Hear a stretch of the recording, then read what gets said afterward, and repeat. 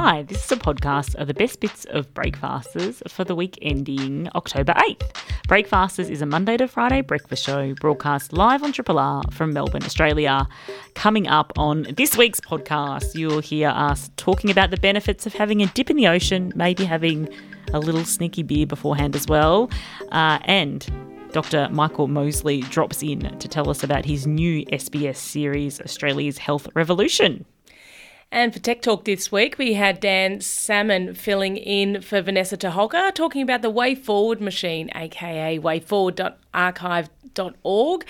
We have a chat about jingles, some that we've made up for our children, some we make up for ourselves, just jingles all day long. And Michael Harden chats to us on Food Interlude about anchovies and why they tear friends and families apart. We discuss things you uncover while moving house, and to round out the week, Alex Ward was our Friday Funny Bugger.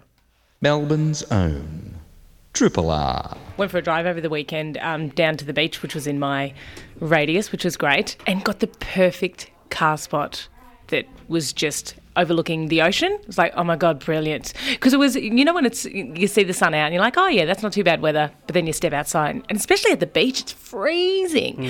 So we were parked there. I was like, oh, this is great. We don't have to get out of the car. We had coffees. Don't have to get out of the car. I mean, yeah, literally didn't get out of the car. There were so many people there. It was a little bit. It was interesting for people watching, but it was also just a little bit daunting as to how many people. And yeah, we had this perfect spot. And I've said it before, but Winnie, she's just had her vax, but she's not allowed to sniff grass or anything like that. So it's so insane trying to. Winnie's a dog and the vax is parvo or something. Is that right? Oh yeah, that's right. Yeah. So this, yeah, not a child. Yes. No, he's a puppy. But we had this great spot and we had coffees. It was like, oh, this is great. And a couple parked right beside us, and I just turned my head, had a look over, and the driver, the man, was just finishing a beer. He's probably in his 80s or whatever. I was like, oh yeah, good on you. Have a good day. He's got out of the car, done a little bit of a stretch, and then him and his wife have got into his Speedo, she got into her bathing suit, and then they went out and had a dip. And I got to tell you, it was freezing. Like, I don't know about the water. I'm assuming the water was 10 times colder than what it was like just standing. Well, I had the window down. That's how I know how cold it was. No, I did stand out. I did get outside for a little bit. But they just went out. He complained a little bit about how many people were there and how it kind of ruined their daily routine of going for a dip in the ocean. But they went out, went for a swim, come back, and said, you know, hopefully it's not as busy tomorrow when they come back. So it's something that they do every day.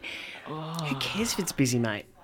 Yeah, just get out to your thing. What's the difference to you? Yeah. So you just chugged a beer and you're having a swim. I know. Right. Focus on the good things in life. Totally. I know. Also, I don't think Dutch courage works for temperature and water. Like, I think it's if you have a beer, it makes it colder. I think it makes it colder and puts you at risk in other ways as well. But impressive. Like, did you want to ask, I mean, do they go all winter? You know what? We actually went back. I went there twice on the weekend. Oh. And saw them again. Really? Same things. I was like, oh my God. That's the same couple. Exact same routine. Finished a beer, got out of the car, went out, had a swim. Budgie smugglers? Budgie smugglers. Wow, I'm absolutely. impressed. Yeah. But then, so we were talking about, like, it must be exhilarating for them, I guess, if they're doing it every single day of their life, which I assume, going by doing it twice, 2 days in a row, I'm going to assume they've been doing it every day of their life for the last 50 years. But we were thinking, maybe we'll give it a go next weekend. Just jump in the ocean, go for a swim. What else are we going to do, you know? Not interested? Something you wouldn't do? Oh, I love the ocean, and I'll jump in. And I mean, Andrew's like a fish. Yeah, that's right. You said that. Yeah, we once did a drive down from we did the Highway 101, the California, and drove from San Fran to LA. So we did like stopping at beaches along the way, and it was cold for California, and from San Fran all the way down, he just got in no matter what with the seals for a swim, and I kind of started halfway down the coast, but I loved it. By the end of it, I was sold on the idea that you just when we got more and more, you kind of get more and more used to freezing yourself silly. Is it exhilarating, like afterwards, or during? What part of it is good is my question. The first bit is like you want to die. Yeah. And maybe the first 5 minutes feels like that, and then you go numb, and then you feel at one with the world, and then you get out afterwards and you feel like you like run up a mountain or something. Once you get dressed, it's rejuvenating. It's like taking a pill. Like if you could say to people, oh, here's this pill, that makes you feel like this, you probably take it. It's easier, but... Yeah, right. Was he... I'm still hung up on this guy. Was he drinking his beer in his budgie smugglers? No. He got out of the car and then... The wife doesn't have a beer? No, she didn't. No, just him. You're just sitting in there, just nursing a beer with your gut hang over your budgie smugglers and your... Well, how do you know he's a gut? He might have a six-pack. He might. Pubes flying out the side. All right. I don't need more of a visual. Well, he's complaining about people at the... They're allowed to be at the beach. So I've turned on him. I'm going to do it this weekend, Are though. you? Budgie smugglers? Absolutely not. Jesus. No, I am. I'm going to go in my bathers, though. Like, not a wetsuit. No, well, I don't have a wetsuit, but...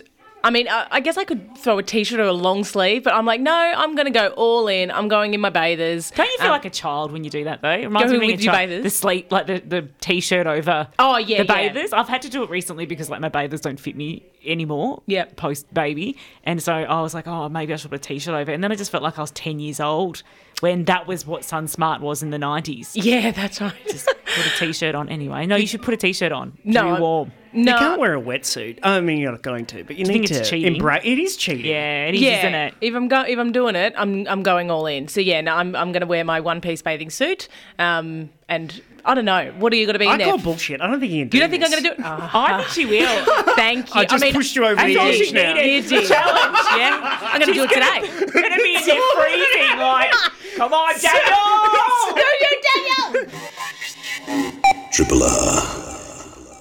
Dr. Michael Mosley is an award-winning television journalist, producer, presenter and author of international best-selling books The Clever Guts Diet, The Fast 800, Fast Exercise and The 8-Week Blood Sugar Diet. He's been in Australia to helm the new series for SBS titled Australia's Health Revolution, and to tell us about it, the wellbeing juggernaut joins us now. Dr. Michael Mosley, welcome to Breakfasters. Good morning to you. Hi. Thanks for being here. Revolution is a dramatic term. What does Australia need to see? Sure. Well, it is a dramatic term, but it's also, I think, relevant in these circumstances because I came to Australia to spread the message that type 2 diabetes, which is a nasty and generally progressive disease, can actually be reversed, put into remission by a rapid weight loss diet. And the point of the series is to take 8 brave Australians and demonstrate that their blood sugars can be improved, they can lose a lot of weight, and generally get healthier in a remarkably short period of time. So I had just 8 weeks with them to try and turn their lives around. And you have to watch the series to see how it turns out. But it was very emotional, very moving, and I hope it really strikes a chord with Australian viewers. I think it's an important message, because type 2 diabetes, along with obesity, are 2 major problems in Australia as they are around the rest of the world. Yeah, and while in the country, is it fair to say you've had a beef with Diabetes Australia? Well, we had a chat, certainly. And at the time, I was questioning the fact that they were still describing type 2 diabetes as essentially an irreversible progressive disease. But since then, they've kind of changed it. Sorry, I'm about to have a cough. Not a COVID cough, just a cough. And I was just saying that there is quite a lot of research now showing this is not necessarily the case. And since we made the programme, they have changed their website and their message. So I have no sort of beef with Diabetes Australia. I think they do a brilliant job. I was just trying to persuade them more towards the point of view that diabetes, you don't have to sort of sit back and take the medicines. You can do something about it. So traditionally, we've treated type 2 diabetes often with medication. There's fairly conservative management of it rather than trying to get rid of it. Are you able to explain to listeners what you found and how our bodies can actually reverse diabetes? Because that seems like a really extraordinary thought. Sure. So it actually began for me back in 2012 when I discovered that I had type 2 diabetes. I was 55 at the time. I'm 64 now. And my dad had it at about the same age. And he then died at the age of 74 of complications of diabetes. So if you take the medication, it certainly helps with some of the symptoms.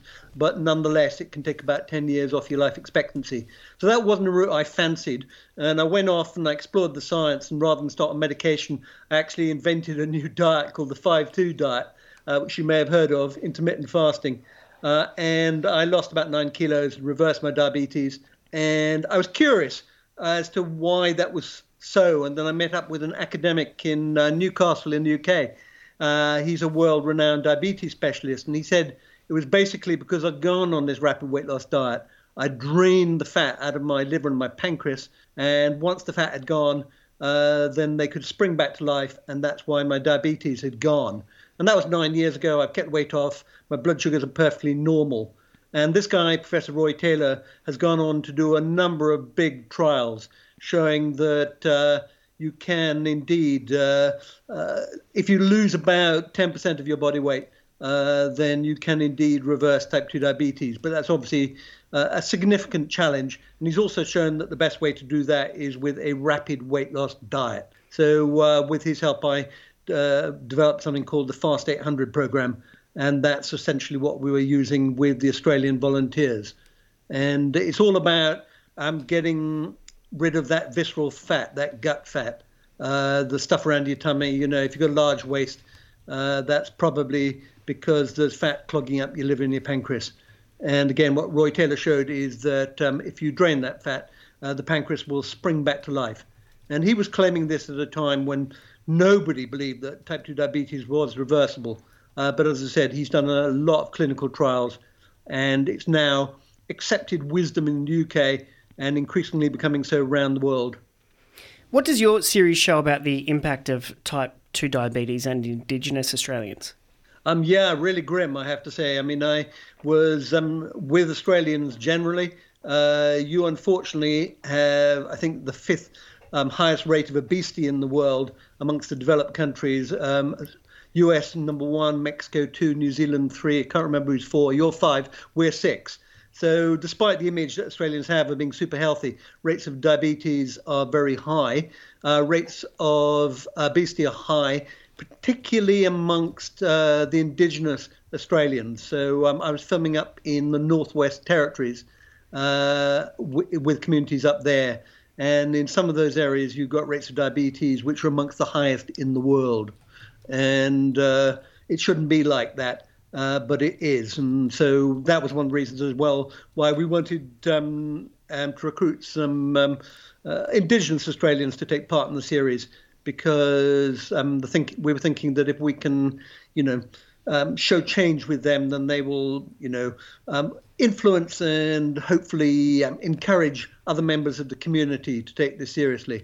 It was lovely. I had a wonderful time up there. I've never been to such remote parts of Australia, but it was also kind of shocking, the rates of diabetes in those communities. Looking at the urgency of this medical issue, what are your thoughts and on the relationship between obesity and coronavirus as Australia looks to open up with some trepidation? Yeah, no, I'm not surprised. In fact, I ought to say hello to my son Jack, who is he's a doctor working in casualty there in Melbourne. And he was working with COVID patients. He was working in a COVID ward in Manchester and now in England. And now he's working with increasingly large numbers of COVID patients in Melbourne.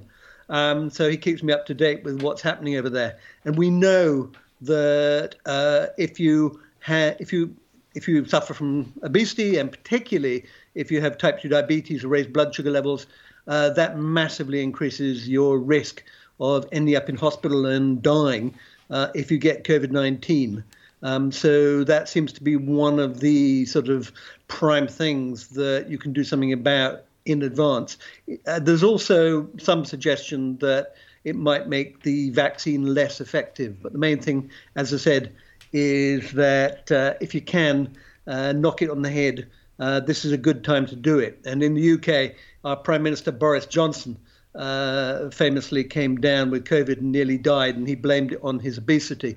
And so there's a kind of, he's an extra urgency amongst the Tory party in the UK to introduce things like banning advertising of ultra-processed foods and some of the unhealthy junk foods that are making Australians and Australian kids increasingly obese. On a personal level, like you invented the 5-2 diet and practiced that, and you now have the Fast 800. Do you still live your life on the 5-2 diet week to week? Like what's your life like now, just day to day? Not really. I mean, I always saw the 5-2 diet as sort of a short-term thing in the sense that, some people have adopted it as a way of life. I go back to it occasionally when I put on the weight. But essentially, my life is that, I do keep a close eye on my weight and on my blood sugar levels, because although I have reversed my diabetes, I know there's a good chance I have a genetic propensity to it. My dad had it. If any of your listeners have a family or a relative, a first-degree relative with type 2 diabetes, that means they're at increased risk. And if they also have, a large waist, then they're very much at risk. And it's worth having their blood sugars measured, because an awful lot of people, about 1 in 4 Australians, have diabetes and they don't know they've got it. So I keep an eye on things like my weight, my waist, and my blood sugar levels and my blood pressure. And I eat a pretty healthy Mediterranean-style diet. So I eat plenty of legumes and lentils and fish and olive oil. And I still drink red wine, and I still have the occasional treat.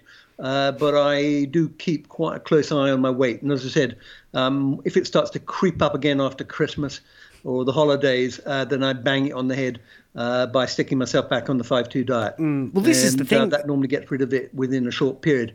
In fact, on this documentary series for SBS, the Australian Health Revolution, I deliberately put myself on a ultra-processed food junk diet just to see what it would do. And I piled on the weight and my blood sugars shot up. So clearly, if I let myself go, there's a good chance it will come back. And as you say, it doesn't take long to let yourself go, does it? No, sadly not. In my case, it only took a couple of weeks to get my blood sugars back towards the diabetic range. But then I stuck myself on a kind of rapid weight loss diet, the Fast 800 diet, and I managed to get rid of it in about 10 days.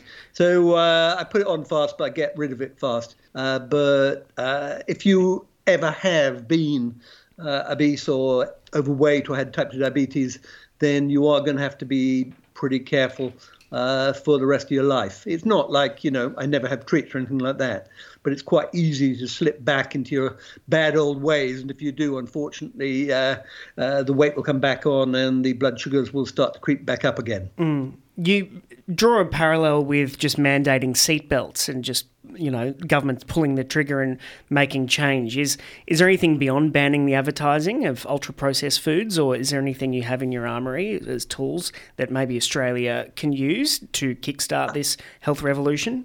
I think the first thing is the awareness that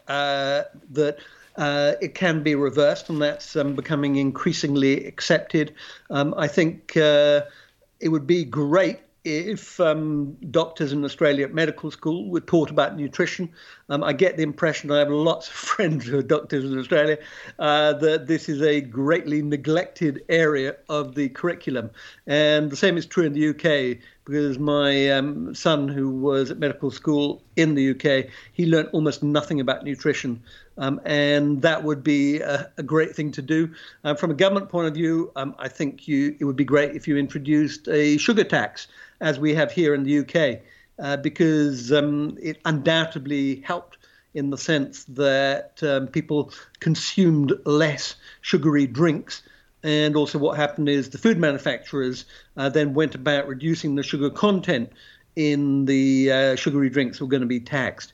And a recent report by Oxford University, which looked at this, said this is the only area of food that has actually improved in the UK in the last 10 years. And they only responded because of the taxation. There's been a voluntary arrangement here with food manufacturers, which has run for 15 years and has made not the slightest difference. One of the parallels is with tobacco. The war on tobacco was only won because of taxation and because of the banning of advertising. And in the end, those were the two greatest weapons we had against tobacco. When I went to medical school, half the population in the UK smoked. Now it's down to 13%. So I'm kind of optimistic that if the Australian government were to take this seriously, they could do something about the obesity crisis and the type 2 diabetes crisis that you have in Australia. And if they don't do anything, it's just going to get worse. People are going to get older, fatter, sicker. And you're going to see a lot more people, like I did, having their limbs amputated. That was pretty grim in a hospital in Western Australia. And people need to recognise type 2 diabetes is a really, really serious disease. One of the doctors I spoke to said, I'd rather have cancer. That it's seen as a sort of almost benign thing, but doubles your risk of things like dementia, heart disease, blindness, amputation, impotence, you name it. This is not a disease you want to get. And if you have got it, you'd really want to knock it on the head if you can. Yeah. Well, I noticed since your show, Diabetes Australia has made a slight alteration to its website. So baby steps. Absolutely. I mean, I take any triumph. And I said the point of doing the series was also to get the message out there. And it is a message of hope. I think it is, this could have been a pretty grim documentary series. But in the end, I think it is something where you're rooting and you're cheering for these 8 Aussies. And you really want them to succeed, and your heart goes out to them, and you can see why this matters so much to them. And when I met them all, I think they were in a bit of a trough of despair because they'd basically been told there's nothing that can be done, take the medication and cross your fingers, while you still got them. But I think the fact that I and this other Aussie, Ray Kelly, who's an exercise physiologist and who's got a lot of experience helping reverse diabetes, particularly in the Indigenous population. I think the fact that we were able to go to them and say, look, we can help you and this is how we can help you, was a real boost. So this is, in many ways, a very feel-good series, which you might not predict from the conversation. Well, the 3-part series, Australia's Health Revolution, with Dr. Michael Mosley, premieres Wednesday, the 13th of October at 7:30pm on SBS and SBS On Demand, and we've been fortunate to speak with the man himself, Dr. Michael Mosley. Thanks so much. Thanks a lot. Try then. Independently yours, Triple R. 102.7.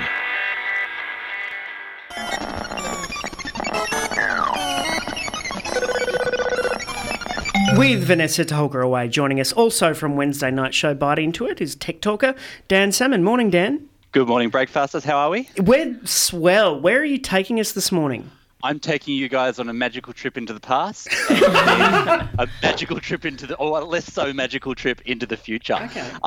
So today I want to talk about something which is possibly my favourite website. Now, are you guys at all familiar with the Wayback Machine? Yes, we were just talking about it earlier today. Yeah, it's a fantastic service. It's incredible. For those who don't know, it's run by the Internet Archive, which is a not-for-profit digital library based in San Francisco, and it was founded in 1996 with the aim of archiving as much of the internet as it can by constantly scraping websites and taking snapshots of them over time. So what it does, it lets you go back in time and check out websites as they used to be.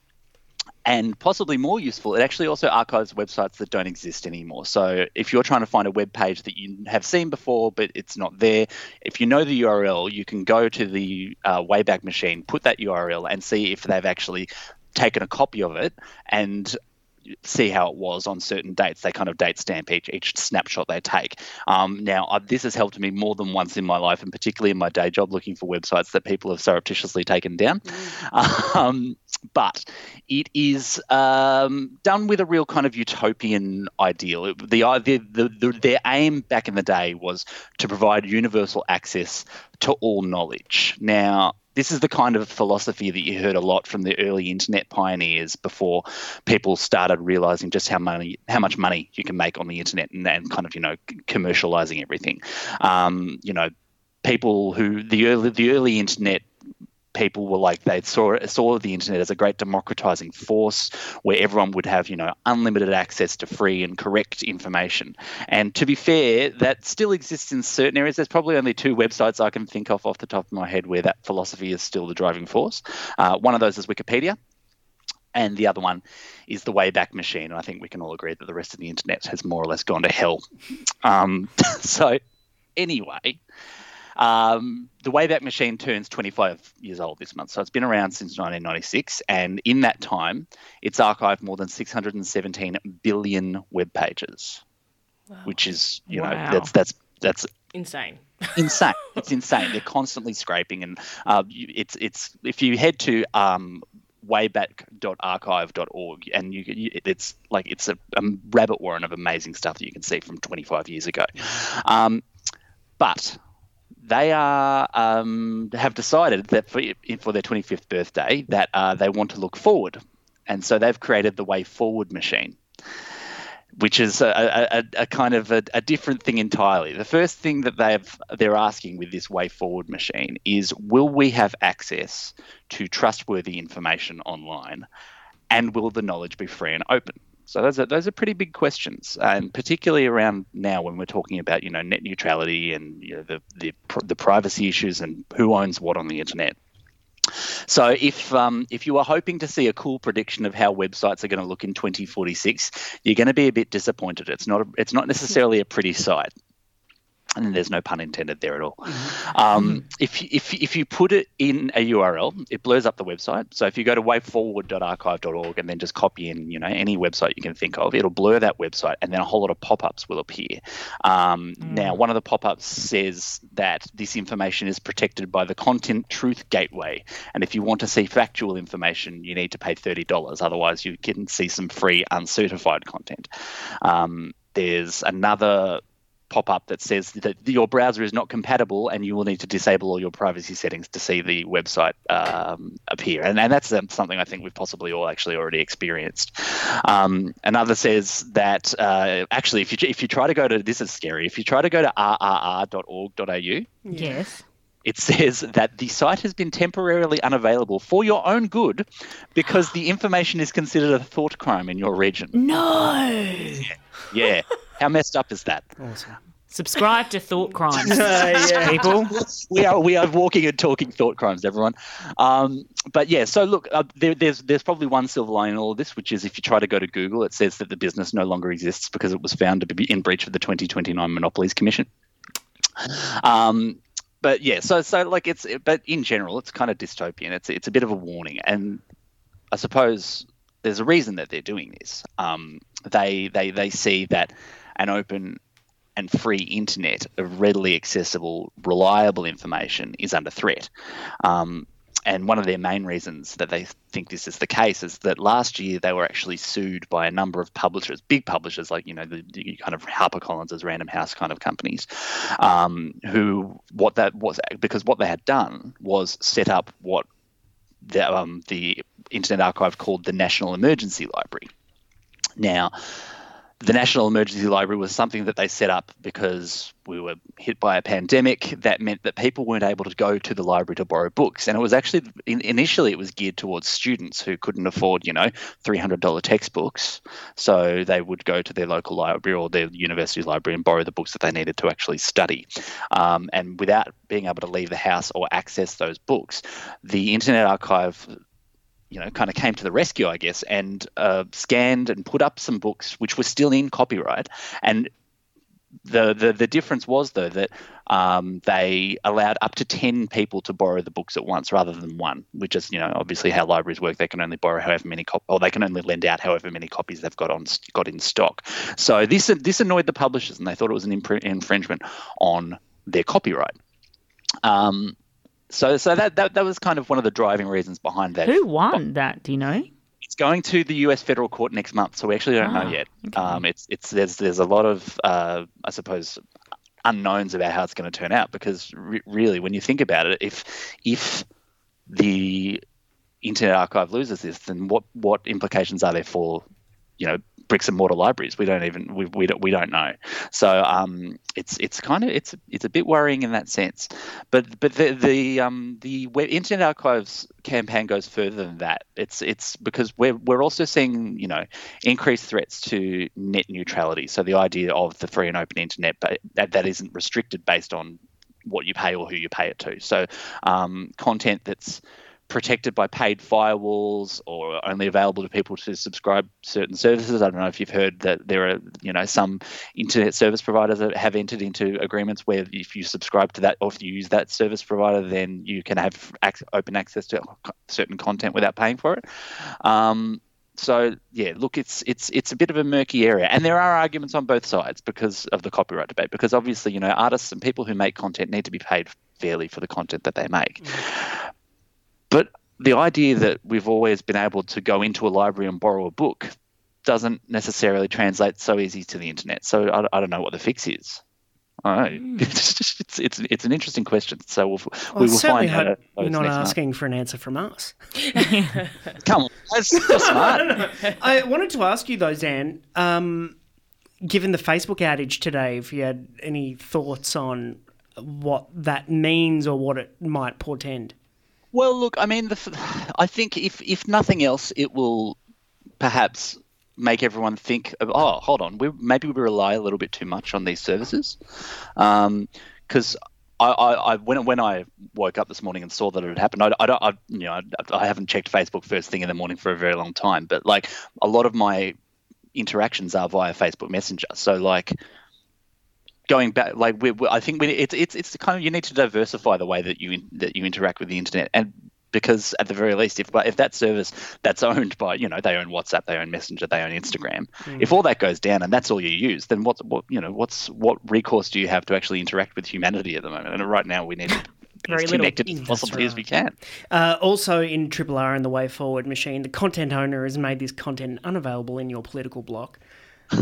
Love that. See, that's terrifying. Yeah, it is, isn't it? Subscribe. We laugh now. Yeah. Yeah, that's it. Yeah, no, absolutely. Subscribe. Was it one more day for Radiothon? Yeah, one more day. Right. One more day. Absolutely. Good on you. Thanks very much, Dan. Thanks, guys. Have a great day. Woo! That's right. Triple R. My typical Monday night, I was listening to Maps and cooking dinner, and I do love bopping away doing that. And just before a meal comes out, and if I'm really, really hungry, I do this thing all the time, no matter where I am. I'll always just go, food, glorious food. And that means I'm excited for food to come. I don't sing anything else in the song. But I cannot believe you didn't cut it on Australian Idol. That just sounded great. Yeah. Yeah. No, it sounded great. It did, didn't it? Like, if I did that, it wouldn't. You sounded like you were hitting high notes. Oh, well, thank you. Yeah. Okay. But I guarantee that is very annoying when you hear it 5 or 6 times a week. I bet. But I do, I do a few different jingles at home, which I didn't realise I did this much until Abby pointed it out. She's like, do you, like, you sing a lot. Like, just about silly things. I'll put my tracksuit pants on and I'll be like, I'm gonna put my trackies on, I'm gonna put my trackies on, I'm gonna put my trackies on, trackies on. Okay, it's annoying, isn't it? I can't believe that Abby's with you. We're getting married in a couple of months. And you've gone through lockdown with this. Yeah. You've got through lockdown with the tracky song. Yeah, and I do this little dance where I kick my foot. You know what? She joins in. No, she doesn't. I mean, not always. She's done it once or twice, okay? Yeah. And I'm hanging on to that. Kick your foot. What are you, Elaine from Seinfeld? What's that? Oh, my God. I do kind of look like Elaine from Seinfeld when I do this, actually. Sounds like the lead song in a bogan musical. Oh, absolutely. It is the worst. And I know I'm terrible. My older brother, when we were younger, we all used to... put my trackies on. I gotta put my trackies on. Gotta put my trackies on. Yeah, anyway.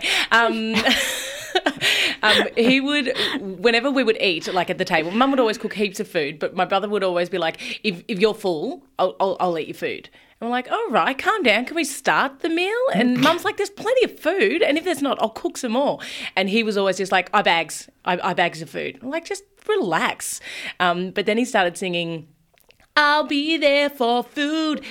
Every time, just before we started eating, it's like, stop singing like that. Friends, like the Friends song. I'll be there for food. These 5 words I say to you when you're full. Oh, no. No, okay, I don't think I thought you like. I'll be there for you. I'll be there for you. No. When the rain starts to fall. Is that what you're doing? Are they different things? How are they different?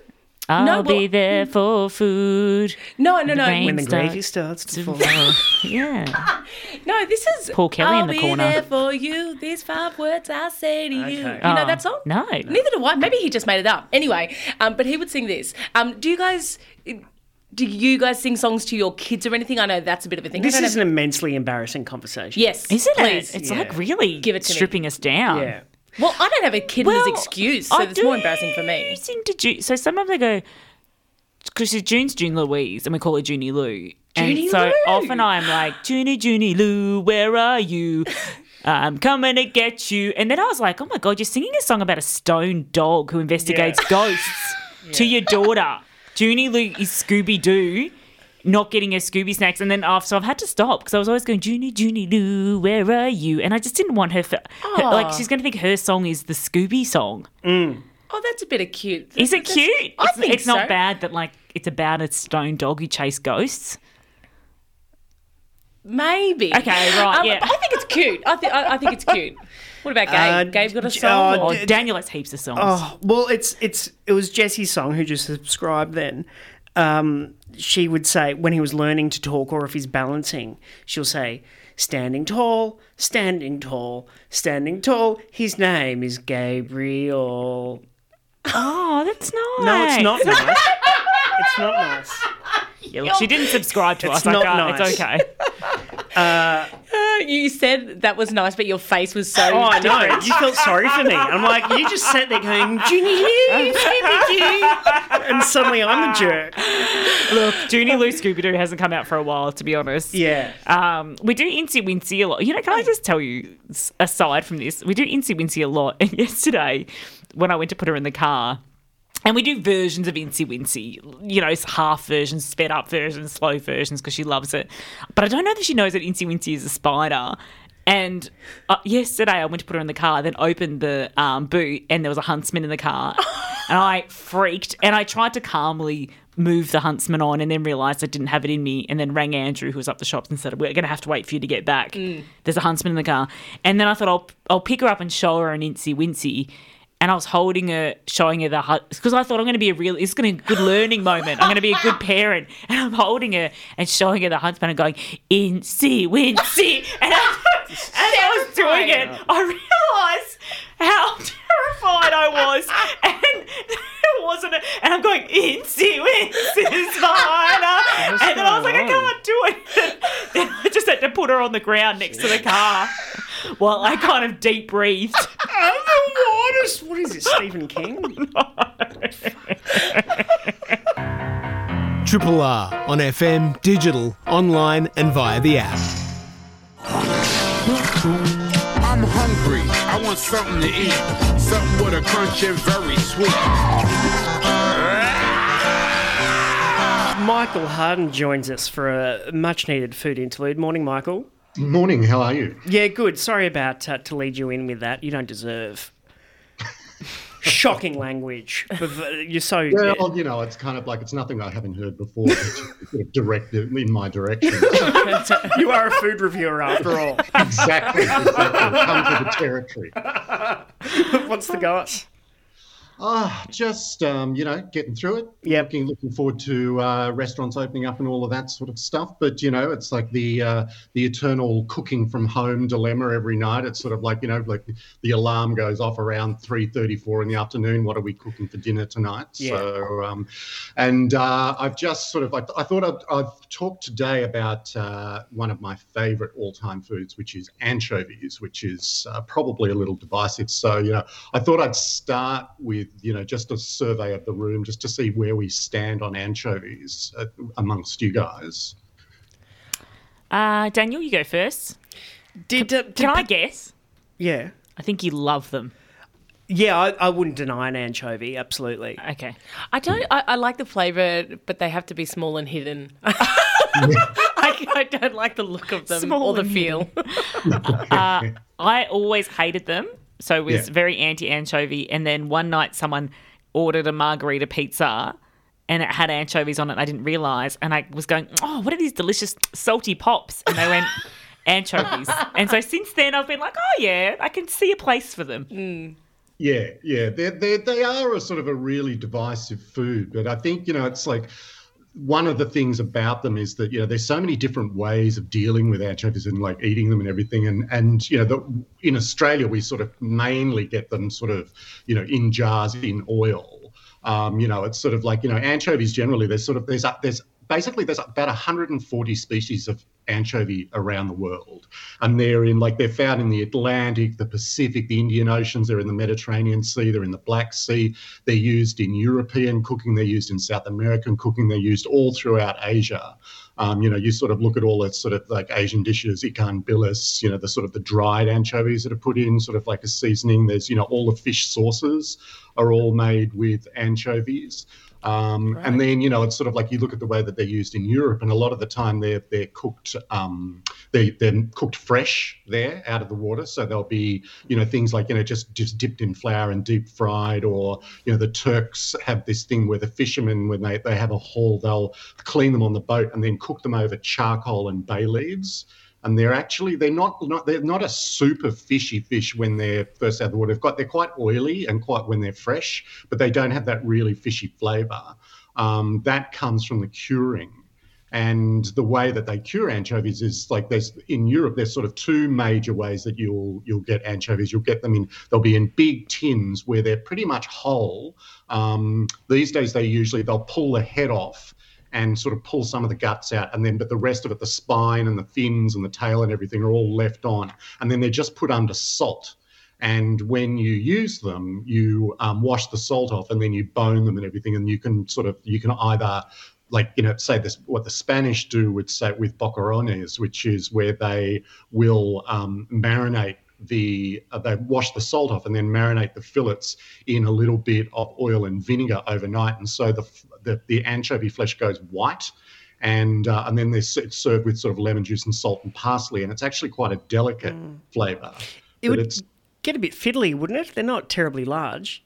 No, you have to, it's sort of like, this is why it's sort of like, it's one of those things that I tend to leave to the experts. It's sort of like, I can't, the idea of having to sort of pull out those, pull the spine out and everything. And I can imagine, it's the sort of thing, that frustration you get when you're trying to peel a boiled egg that's been difficult, and all of a sudden chunks of the egg are coming off, and you end up in a rage throwing the whole thing into the sink and telling it to get fucked. But, Michael, so I think that the anchovy would be sort of a similar thing. So I just kind of leave that to the experts. But and there are people that are very experts with anchovies. But I think with the thing that talking in an Australian context, most of the anchovies that we're getting here are they're going to be in oil, and they're going to be in jars, they're going to be in tins.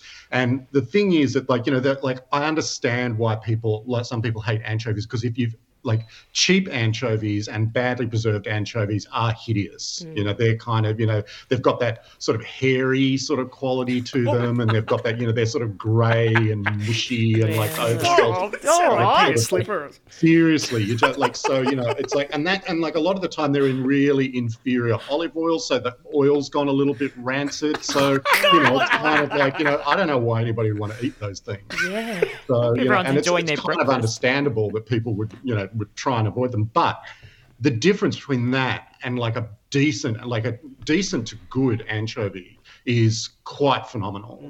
And so I kind of tend to, with my anchovies, I tend to sort of go for the ones that are in tins, because the ones that are in jars, they're sort of rolled and they're packed in really tightly, and so they tend to sort of mush up when you're trying to get them out of the jar, whereas the tins, they're all laid flat. And a really good preserved anchovy in olive oil will have a pinkish hue to it. It won't be grey, and it'll be a little bit plump, and it has really, really bright flavours to it. So it's got there's almost even a sweetness to it. They're so delicious. And, it's sort of once you've gone there, it's sort of I just think that it's one of those things that you budget for it. And, instead of, don't buy a jar of cheap anchovies and, just suffer and hate yourself. It's sort of go just sort of save up and, spend $12 or more on a thing of anchovies. And it's sort of I'm guaranteeing you, your life will be improved all up. Lockdown with Michael Harden sounds full on. What about anchovy ice cream? Is that a thing? Is that bollocks? Is it real anchovy? Yeah, look, you can put anchovy in ice cream. I've never had it, and I think that it's probably a little bit of nonsense. Yeah. I kind of think sometimes you just last night I ate some, so I got some chocolate sent to me, and it had seaweed and sesame seeds in it, and it's kind of yeah, okay, you can do it. But, is it necessary? Hello to the gift. I hope your daughter who sent that to you is listening, and she's learned her lesson. Well, she's used to me by now. So what do we do with, what's the best place for an anchovy? Is anchovy on pizza would you avoid it? Good anchovies on pizza is like absolutely delicious. Like, as Sarah said, it's like, it's like getting these pops of salt. They're kind of like really good. Like, I think, and one of the things about anchovies that people don't realize, you don't need to use them whole. Like, one of the beautiful things about them is that you can cook them down. You cook them really, really over really gentle heat, and they dissolve and become like a paste. And so you can mix it through things like, some of the, like there's a beautiful, like a broccoli pasta, like if you do broccoli with orecchiette and olives, and then you melt down the anchovies first. And so you toss that through. So it's olive oil, salty, sort of beautiful olive oil that you toss through broccoli with orecchiette. Beautiful. And it's the, similar thing with like, it's really good in butters that like if you eat meat to have sort of like, if you do like a Café de Paris butter, it's sort of like, I think it's much improved if you whack some anchovies in as well. It's really good. It always goes really well with lamb. Like you can just chop up anchovies and mix them through butter. And, like butter that's softened, and just mix them through. You can sieve it if you want, but I like the pieces of anchovy in there. And then you pop it with lamb, like it's particularly good with roast lamb and that sort of stuff. But it's also really good with vegetables. Like one of the great anchovy recipes is a recipe from Piedmont in Italy called bagna calda. And it's a sauce that's made with like melted down anchovies that are mixed with lemon juice and olive oil and butter. And you keep it. Traditionally, you put it on the table in an earthenware pot with like a spirit lamp underneath it or a candle to keep it warm. And then you dip raw vegetables or parboiled vegetables in it. And it's sort of like the tradition is that you're just dipping vegetables. It's kind of like a fondue sort of thing, but with this salty, buttery sauce. And then at the end of it, when there's a little bit of sauce left over, you break eggs into it and scramble the eggs through it, and that finishes the meal. Bloody hell. I look forward to European. Is that something that you would do, just quickly, anchovies when borders open and you're next in Europe? Is that one of your go-to foods when you go there? Absolutely. It's one of those things that, like, you're going to Europe, particularly like Spain and Italy are like particularly famous for their, so it's sort of like, you go to Italy and it's sort of like you just shove as many tomatoes in your mouth as you can possibly get because they're the best in the world. Similar to with anchovies and that kind of stuff that they just know how to use them really well there. It's gorgeous. Michael Harden, rancid and plump as always. Triple R. I recently helped my dad move into his new apartment. And obviously I've spoken about it, my brother moving overseas as well. And I think one of the main things that slows down the moving process for myself and for my family, and tell me if this is across the board, is when you come across a box full of photos or old memories that you open up, and here you are just being as quick as possible and efficient, and then you come across this box with everything and you just stop and you open it up. And it's so nostalgic. Did I say that right? Good on you. Yes. I was absolutely expecting to say that wrong. But just opening it up. And I remember for me personally when I moved, I think when I was younger, and I just had this box with me for many years, and I had a dinky diary inside. Oh my God, I had a dinky diary. Yes. Mine was pink and it had like a magnet. Yes. Yeah, there you go. And I tell you, this just ruined moving. So my parents are just like, can you get out of it already? I think in the end, like I might have been 17 or something in the end when I was moving my stuff, and I still had it, but I think it's photos. My dad had you were talking about them yesterday, VCRs that you find and stuff, and my dad recently he was going through, he's like, oh, there's a few things in here that you might like, and I was going over to help him. And then I got caught looking in this box. I'm like, oh, Dad, I'm so sorry. I can't believe you have these.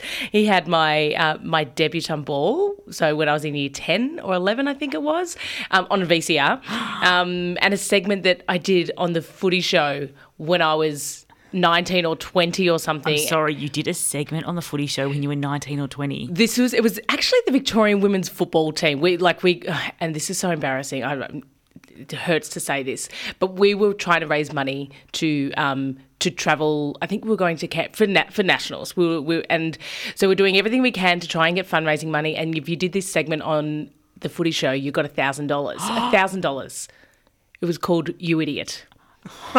Do you remember that Everything segment? about this is like women's footy. I know. Having to drag themselves in front of Sam Newman for $1,000. Exactly. My God. I feel like I remember people, I could hear them going, "You idiot," but I don't know what the segment was. We actually, so we were all dressed up it was half footy gear, so the top half was our big V jumper, and then we were dressed as nuns. We did a sister act song, and we changed the Your words idea, and stuff. I suppose. It was, yes. And it was absolutely so clearly, right?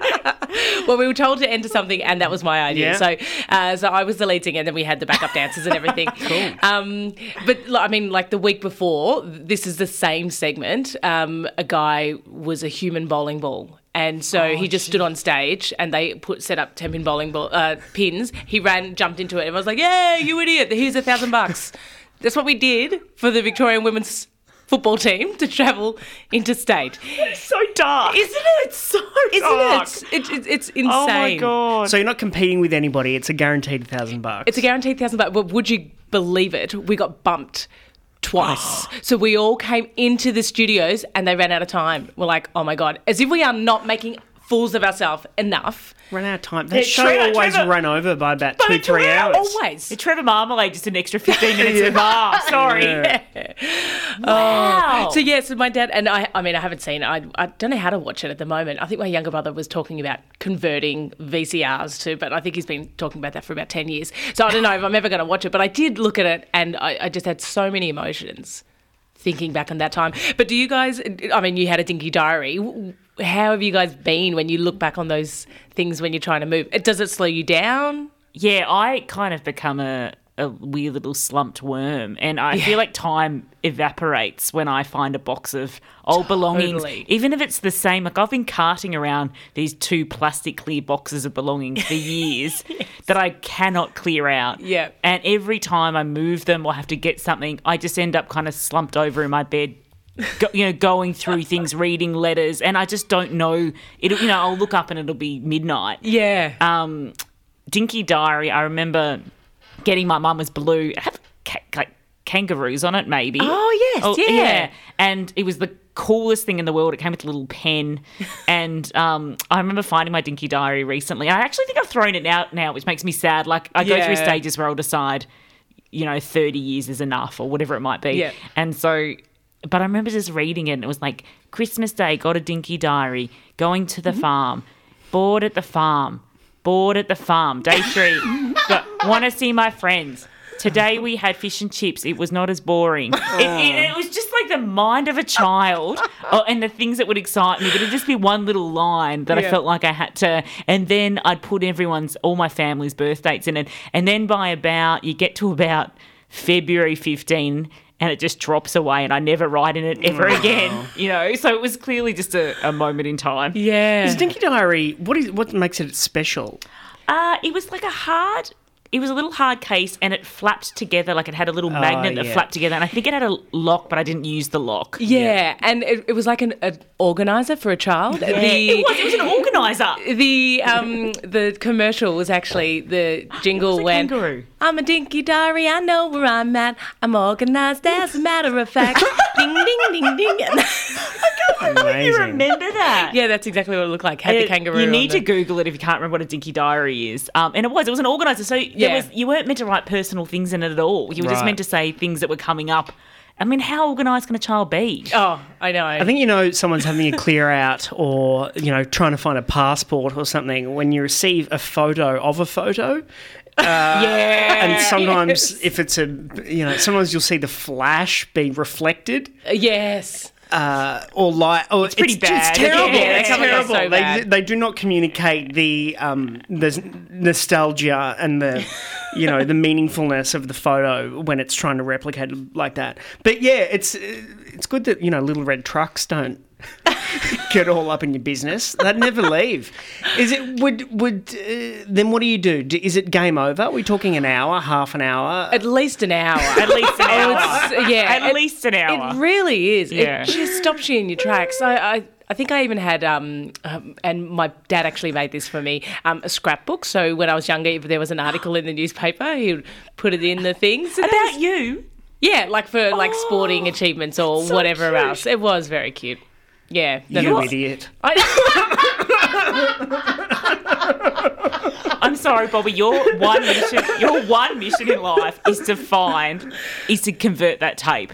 I just feel Please like do it. We need to see this segment. It should be on YouTube, clearly. Yeah, I think, anyone that was associated with women's football has made sure that it's not on YouTube. Oh, wow. Oh, no. What was your song? Sorry. What was the... It was a Sister Act medley, so I think...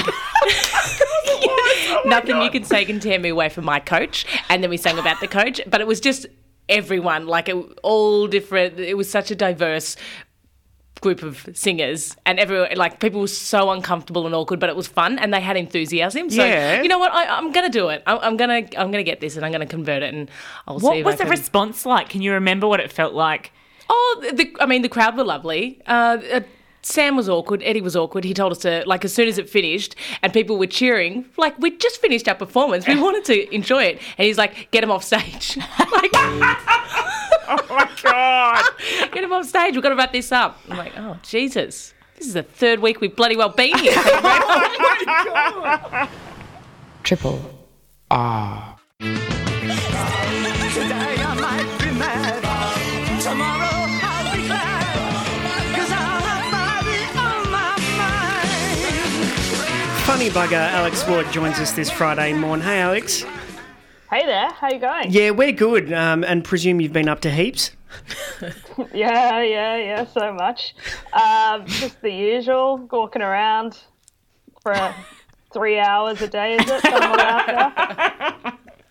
Yeah, someone the other day was telling me they're up in Sydney and they're getting ready to do gigs, and they're like, I'm a bit of a corporate comedian these days. I was like, I'm just a walking comedian. Must be nice to be a corporate comedian.